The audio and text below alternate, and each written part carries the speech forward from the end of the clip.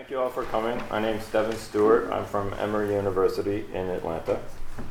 A number of my colleagues have told you what is new and exciting about our project.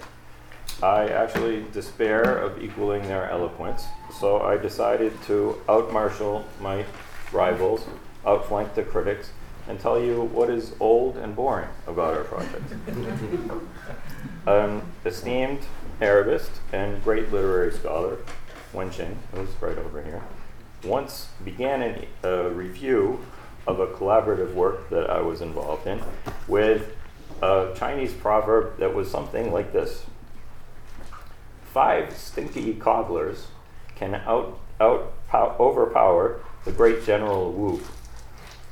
Now, I probably got the name wrong, but it was something like that, and I was beset by doubts about my career choice and my personal hygiene.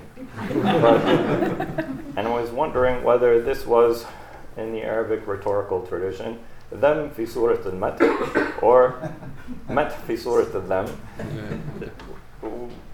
Actually a difficult question in this case, but I think it's a fitting tribute to the value of collaboration. Now, collaboration is not new. One of our exemplars in this case are the great translators from 9th century Baghdad, right? The people who worked in the workshop of the Banu Shakir, Hunayn ibn Ishaq, his son Ishaq ibn Hunayn, Thabit ibn Qurra, who we know from Ibn Nadim and other sources, translated together, translated in teams, revised translations, re-edited works, and then translated it again, and did things over as the knowledge of the various fields advanced and technical terminology had been developed to capture the details of the text. Another thing that was old, and in which were inspired by Hunayn ibn Ishaq, was the need to edit the text properly before providing an accurate translation. He has actually a quite detailed discussion of this problem in dealing with Greek texts, that he was beset by problems in rendering the Greek because the texts were inadequate. He had to expend great efforts to get better texts, re-edit the text, and only then was he able to do a proper translation. Another Arabist from former generation, my professor, George Maktasi, used to recite the 10% rule. In his view, the amount of Arabic text that had been translated, that had been published, was only 10% of what is there in the libraries. And of that had been published, only 10% had been edited adequately. So this gives you some idea not only of the wealth and richness of the Arab written tradition that we're dealing with, but also of the tremendous amount of work that lies ahead of us. Now, since he used to say this, it's been a number of years, and you might say, okay, the percentage is a little bit better. It might be 15%, right? But it's still quite low compared to what the tremendous amount of work is. And one might imagine, especially if one is not in this field, that the problematic texts are marginal, small things that people haven't been paying attention to and that haven't been used very much, so people aren't invested in getting a very good text. But it's actually not the case. These involve most of the fundamental, large, critical texts for the history of all the fields in Arabic and Islamic studies. So just to give you one example, al-Mas'udi's famous history, The Meadows of Gold, was edited in the 19th century, right, between 1861 and 1877 by Barbier de Mena and Pavé de Corteil. It was published by the Société Asiatique, and this was used for a very long time. Then Pellat decided to redo the edition, right? And of course, he didn't really redo the edition. The edition had been based on the manuscripts in the Bibliothèque Nationale in Paris, and there are a decent number, something like 10 manuscripts there, but the number of manuscripts of Mas'udi in the world are something like 80. And they're all over, from Istanbul, all of the European libraries, Arabia, everywhere. Pela did not use one additional manuscript. He just says in the introduction, I looked at a few, and it seems that the manuscript tradition is unified, which means, like, I'm not going to be bothered to do any work, right? So this new edition was done in 1966 until 1974. There's also a black edition from the 19th century, but that's it. And this is just one of the major histories. You could talk about the history of a Tabari, the history of prophets and kings, the introduction to history of Ibn Khaldun. Major works are suffering from the same thing. One with which I've been personally involved for quite some time is the Fihrist of Ibn Nadim. The history of the publication of this work is incredibly frustrating and is still an issue. So when we're talking about editing, someone has said before, editing text is not as highly valued as it has been in the past, as is true with translation. And there are many reasons for this, but I think the most disturbing is a sense among academicians, not among the general public, that philology is a dismal science and has seen its day. That it's like making buggy whips or something. And that the interesting part only begins where philology ends, right? So as if philologists are the guys who peel the potatoes, and then the master chefs make a feast, and that's the job. So this to me is very unfortunate. I think this project is an attempt to bring philology to the fore because it needs to be supported. Now, there are many things I could talk about, the linguistic difficulty of doing these things. The main one I would like to talk about is technical terms. So in the book I translated, the book Joe translated, and many of the other books, one of the serious problems are technical terms. Technical terms in Arabic are an especial problem because they tend to be ordinary words. So in medieval Europe, often what happens is the technical terms they would put in Greek. So when you're reading along in Latin and you see the Greek term, it pops out very clearly and you know that it's that. In Arabic, it doesn't, because they're ordinary words, and there's always the possibility that you can interpret it in the wrong way. Either way, that it's an ordinary usage and you interpret it in the technical sense, or vice versa. So this is a vexing problem, and what people in our field have often do is simply to duck, sort of like George Bush with the shoe. It's like, So what they do is they leave the technical term in transliterated Arabic. Our professor Maqdisi, to go back to the old version, is one of the things he said, when you see that in the text, what do you know? You know the person who was writing it did not know what it meant. But you see, it's standard practice in many subfields of our study that people leave not one or two, but swaths of terms untranslated in the text. Now, I could blame, philosophers are very bad about this, but many other people are very bad. Grammarians, philosophers, people who write about law, and many, even more ordinary things like historians, literary scholars are also doing the same thing. So, this is a problem, and in this series, we've really tried to translate as much as possible to render it accessible to someone who is not in our field.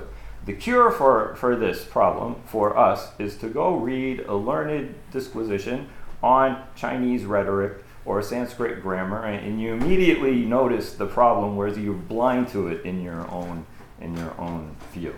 So I think that's the cure. You have to force yourself to do this. It's sort of like going into fourth year Russian class and sitting there to see how it feels, right? There are many, many examples. George Makdisi was very good about this and about getting the technical terms correct. So one of his great contributions was to point out that darasa does not just mean to teach, it means to teach law. And a mudarris is a professor of law. And ajaza means to grant permission, but it also means to give a certificate of study, which he characterized as a doctorate of law. So there are all kinds of problems that can arise when you get this wrong, and they're not simple because the technical terms can also have many technical meanings, and people get them wrong. So one that I see very often in books about legal history, they'll use the term faqih, and they translate it as jurist, which is often correct, but the term often means a law student, right? And most people don't know that. So it creates an issue. Now,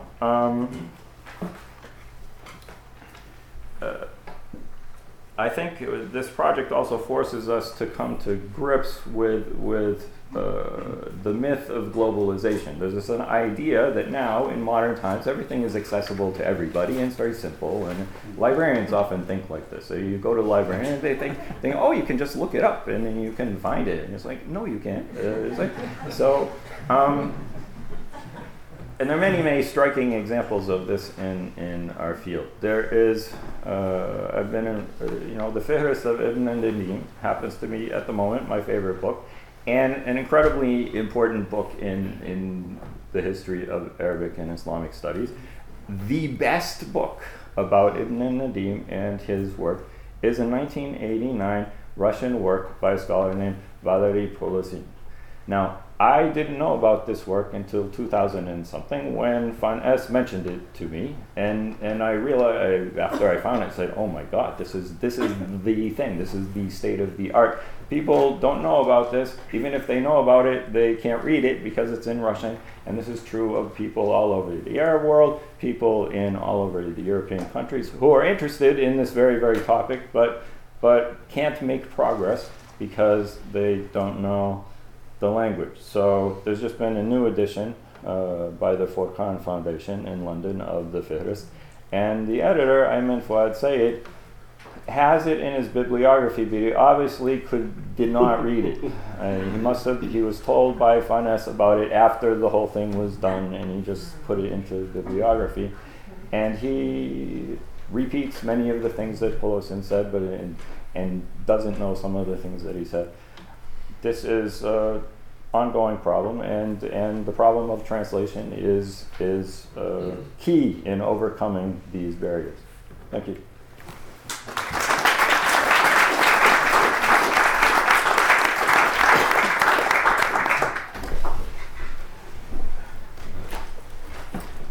Hi, Joe Lowry again. The organizers graciously put me on 2 panels before lunch, so...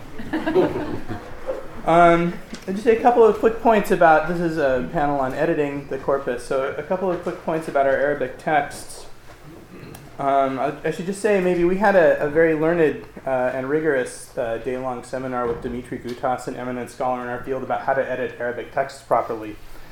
And I had already done my book by this point, and I reflected on the fact that as we went point by point through the steps that one should take methodically and responsibly to establish these texts, I had complied with none of them. So I'm not sure that I should even be on this panel, although there are reasons for doing what I did, but it was not up to Gutas's high standards. So that's maybe necessary background for what I'm about to say. Yes, I have questions still about the audience for our series, a site of endless fantasizing on my part, probably. But who is the audience for our Arabic texts? This is a thing I wonder about. I suppose one obvious answer is it's for students. If you're teaching a difficult text, it's handy to have a parallel translation, although I don't know, I don't really teach texts with English translations next to them when I'm teaching Arabic, so I don't know who teaches like that. Scholars, I suppose, people who want quick access to a text that they might not be able to travel to the Arab world and buy easily, and our volumes are relatively affordable, so it's possible that scholars of this literature will be using our Arabic texts. But I wonder if native speakers of Arabic are also an audience for our texts. And anecdotally, when I run into people who are from the Arab world and tell them what I do, they're always interested, or frequently interested, if they're educated people, if they're habitual readers of literature and obtaining copies. And I think they are often interested in their heritage. And so I think we probably should consider the possibility that our texts are of interest to native speakers. And not all these texts are easily or widely available in bookstores in the Arab world. But whether our marketing in the Arab world is something that addresses that need, I'm not confident of. This raises a sort of related question to my mind, which is our translation only for non-native speakers of Arabic? And again, I think it might be the case that there are native speakers of Arabic who are interested in English translations, particularly of difficult and culturally central texts. Anecdotally, I suspect this might be the case. Why might that be? I mean, surely if anybody can read these texts, it's native speakers of Arabic. I think one reason is linguistic difficulty. Some of the texts are quite difficult. They're dense. They are at a great historical remove from the present day, so they require some introduction, some paratextual material. And I think also, at least in the case of religious texts, there may be some barriers of religious authority to accessing these texts, or feeling that one can read them simply to try to see what's in them and what might be useful in them. This leads me to wonder who was the audience for the original text. Well, we know this in some cases. Often they're in a scholastic setting, of exchange and sort of interlineary or oral commentary, which may not be reflected in the Arabic texts we established. It's interesting to wonder whether our representations of these texts reflect these original contexts of scholarly debate or scholasticism. Sometimes yes, sometimes no. Some of the texts reflect this more obviously than others. Of course, that's not the only context in which these texts came into being. Many were for entertainment, many were for private reading. So there's a wide variety of original contexts, and of course, a certain homogenization takes place in the addition of the Arabic text, which flattens out those original contexts, and I suppose that's unavoidable, but I think it's worth bearing in mind. Another question you might ask, our translations are said in our propaganda literature, which is back here, to be modern and lucid. I wonder if our editions are modern and lucid of the underlying Arabic text in some sense. I think yes is the answer to this. To the extent that we have large critical apparatuses, these are put online. They don't clutter the Arabic text in the volume. The paragraph numbering in all the text, I think, makes for some more manageable reading of things that might be difficult or perceived as difficult, dense, and medieval. There is some question about how readable our font is. I think when we first looked at the font that these books were going to be published in, we all were slightly taken aback at first, and I've had this response from others. When they look at the volumes, they complain about the font. Although it is based on a late Ottoman manuscript hand, I like it now, but it did take me a while to get used to it. So I do think we've done a reasonable job of making the Arabic text modern and lucid. And then finally, I would say this, that one of the models for our project is the Loeb Classical Library. But thinking about the Arabic text, what is the model? And I suppose here we would have to think maybe about how we read Shakespeare in English or Jane Austen. And are our books really like the way those books are for us when we purchase them today? And I think no. And Matthew sort of alluded to that. There's something sort of forbiddingly scholarly and clinical about this, even though it's pretty and attractive. I like the fonts, the calligraphy's nice, the color is nice. But we are addressing that, I think, by coming out with these books in paperback to make them more accessible and more reader-friendly. And I think maybe that will address some of the concerns that were expressed in the last panel about the sort of air of authority that appears from these sort of severe lines and the deep blue and all the numbering and so on. So, those are just my few, some sort of unconnected thoughts about editing the corpus. I might just say one more thing, which is obviously, we present the corpus for English readers mostly as a kind of undiscovered collection of treasures. I'm not sure that the purposes of the Arabic text are exactly the same, because again, it raises the question of who the Arabic text is for.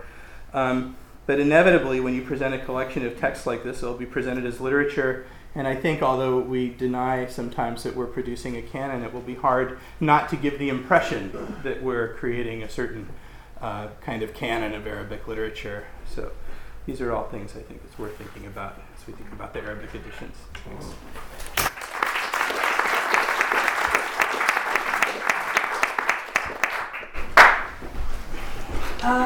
Julia Bray again.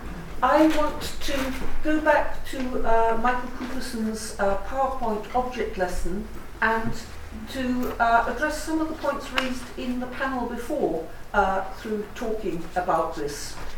In spite of the impression that you may have got from the manuscript that Michael put up on PowerPoint, which is a real horror, on the whole, very often, manuscripts of Arabic are a lot easier to read than printed texts, and this is for a variety of reasons. It is less cluttered very often, the presentation on the page. It doesn't have lots of scholarly footnotes or footnotes for school children. It often understands the sequence better than modern editors do, so modern editors try to be helpful and they send you off in the wrong direction. Of course, we are slaves of punctuation and things like that, and if anybody tells us the sentence stops here, we believe them. So going back to the texts and trying to tackle these problems of interpretation through looking at the manuscripts, if we can look at the manuscripts, or through translation. We very often, when we're teaching, we get into a habit of reading where everybody sort of knows what things sort of mean, and lots of things aren't translated, and there are little problematic syntactic transitions and so on that we skip over. And then when you come to write it all down, you realise that you really don't understand it at all. And therefore, had you just been reading the stuff in order to edit it without also trying out a translation, you would probably not have made a very good job of it. Now this leads me back to the point that has been made by several of us about whether our editions and translations guide people in reading our texts in whatever the proper way is held to be, but also to the point made by speakers in the earlier panel about whether you can read texts in different ways. As far as I'm concerned, I am a lazy and passive reader, and I think anybody can read whatever they like, however they like. And I don't see why, even in the academic world, this should be thought of as being a malpractice, since it is a very frequent and a very productive practice, and one to which I think we ought to expose ourselves, even if in an academic setting we do so only for the purpose of correcting ourselves. So as far as I'm concerned, anybody can read the Epistle of Forgiveness or Consorts of the Caliphs or whatever, in whatever way they like, and get out of it whatever they like.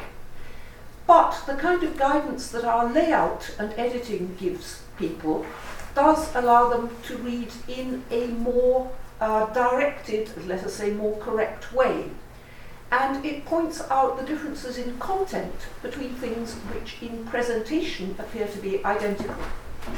So if you take this whole series, 2 volumes of little stories about Ahmad ibn Hanbal, they all consist of, I haven't read that a lot, but probably most of them consist of a chain of people reverently passing down information about our hero, and then you get the story. Well, you get exactly the same format in Consorts of the Caliphs, because Consorts of the Caliphs was written by a scholar.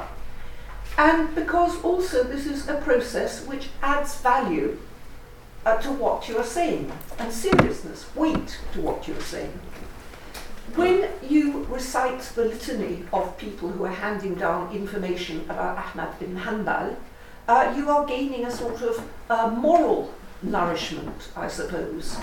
But as you go through the similar chains of transmitters, in the case of Consorts of the Caliphs, you're getting a rather more varied diet. Oh, I'm surprised, I didn't know so-and-so was interested in this kind of material.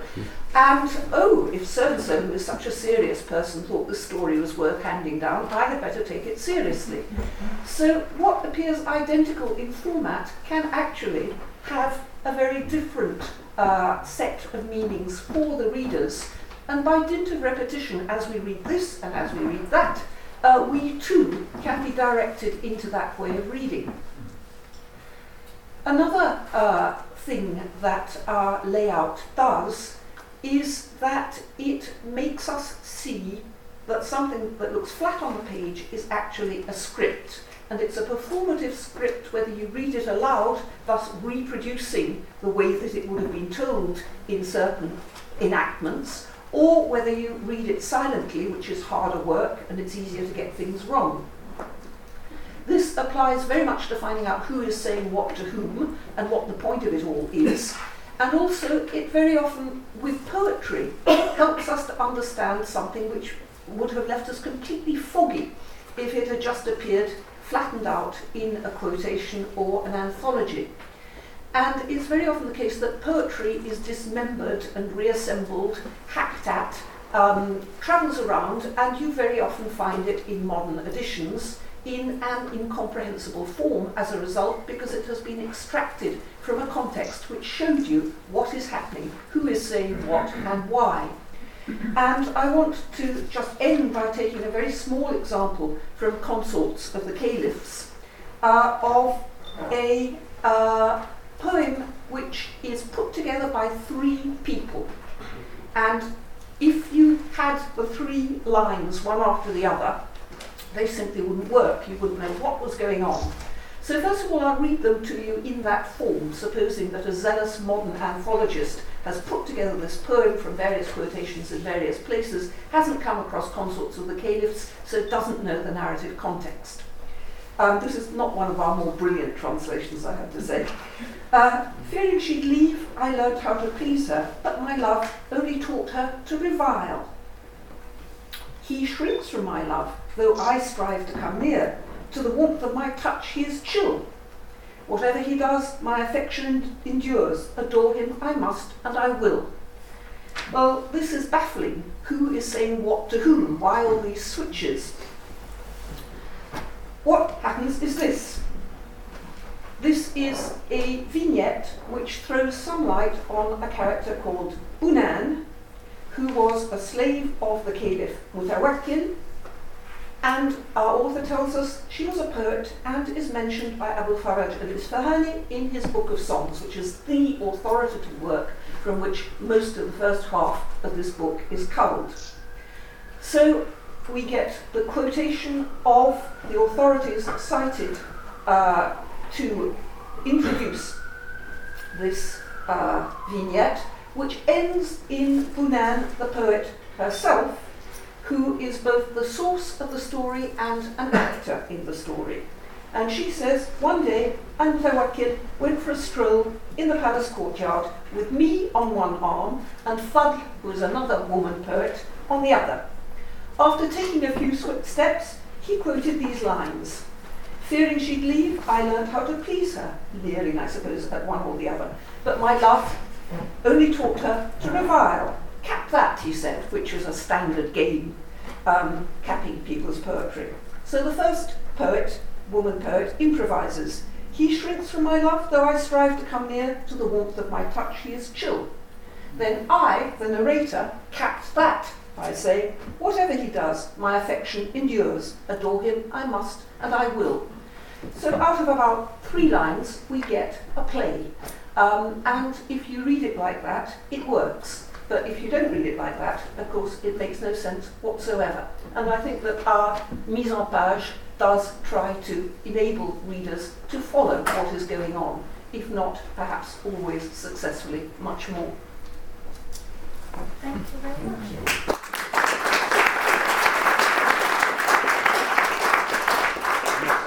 Fantastic for timekeeping. We have actually, it's 5 to 1.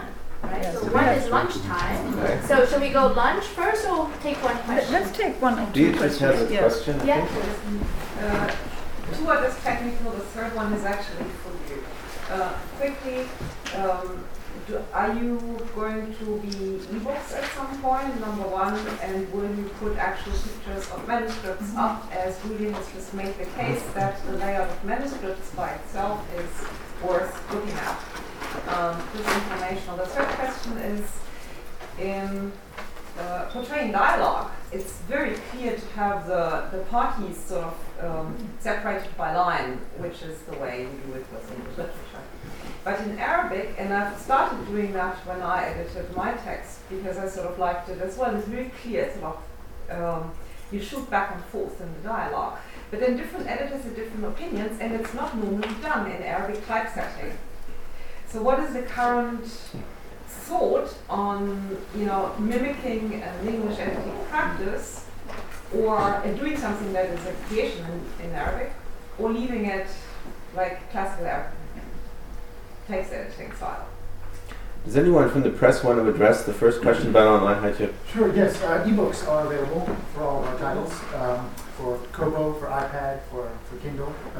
So this was they're available in both languages, so we sort of decided to sort of do a sort of cascading format. You can look at it right there. English, then Arabic in sections. So they are available. It took some doing to the left to right and right to left that the devices sometimes have problems with, but perhaps we can pass that around afterwards. Can you say about formatting dialogue? This is a thing that's been solved from text to text differently, because the dialogue is quite different in different texts. So in the consorts, it's often quite dramatic and fast-flowing, and there's a lot of witty repartee. But in other kinds of text, there's a more sort of scholastic paragraph-length exchange of ideas. So really, it depends on the text and how you think this will be, at least in the English text, formatted best. In the Arabic, I think we, at least in my book, we tended to leave longer paragraphs and make it resemble more normal typesetting practices in the Arab world, or even manuscript. But as you can see from Michael's projection, one of the main problems is avoiding, because of the polyphony of these Arabic texts, and whose voice are we listening to? That's another problem. We want to avoid these clusters of quotation marks, which are really terrifying. So that is the main problem that we confront, I think.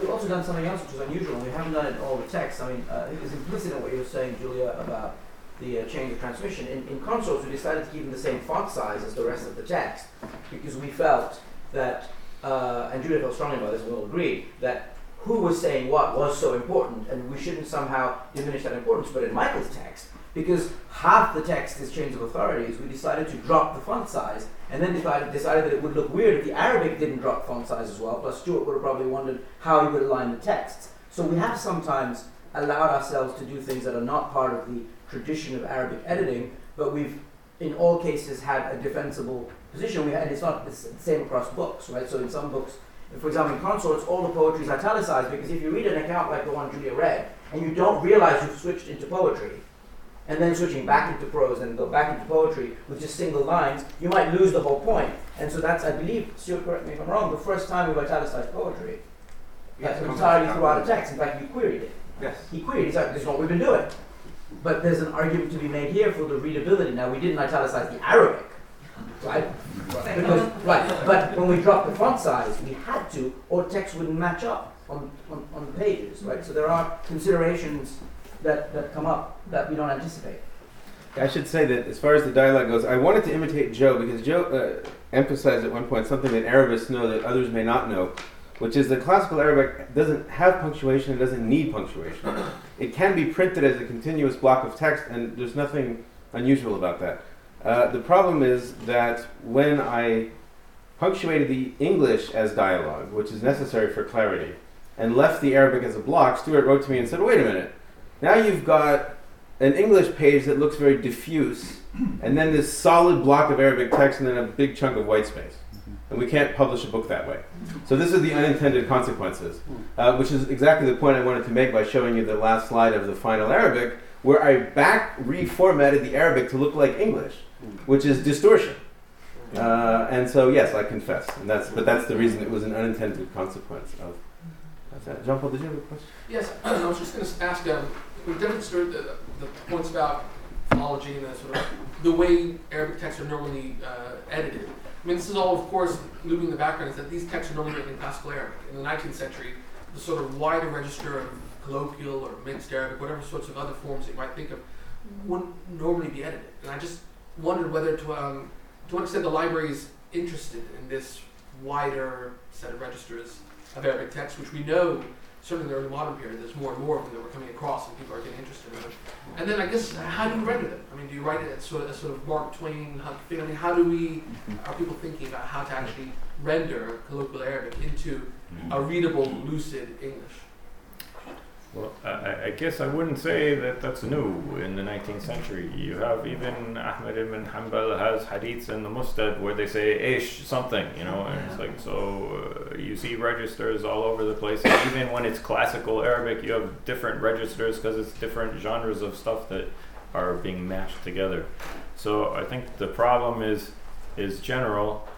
I don't think there's a one-size-fit-all solution to it, but I think we try to be sensitive to it. We're negotiating right now. There's a text about by a Muslim scholar from the 13th century who's complaining about Christians working in the government. So he has, alongside legal language about what's wrong about that, he has actual anecdotes about people, you know, embezzling and stealing chickens and various things. So, you know, selling property out the back door. So he is trying to use different registers, and sometimes it's working, sometimes it's not working very well. It's a difficult thing to do well, and it requires a high level of competence in various levels of English and something. So what we have been having a problem with, he wants to make the classical sound like you know, Milton or something, and it comes out sounding strange and not fitting to the topic. So we're negotiating. Okay, shall we stop the The manuscript question. Okay. Maybe ask Chip in the break. Okay, lunchtime then. Lunchtime. Thank you.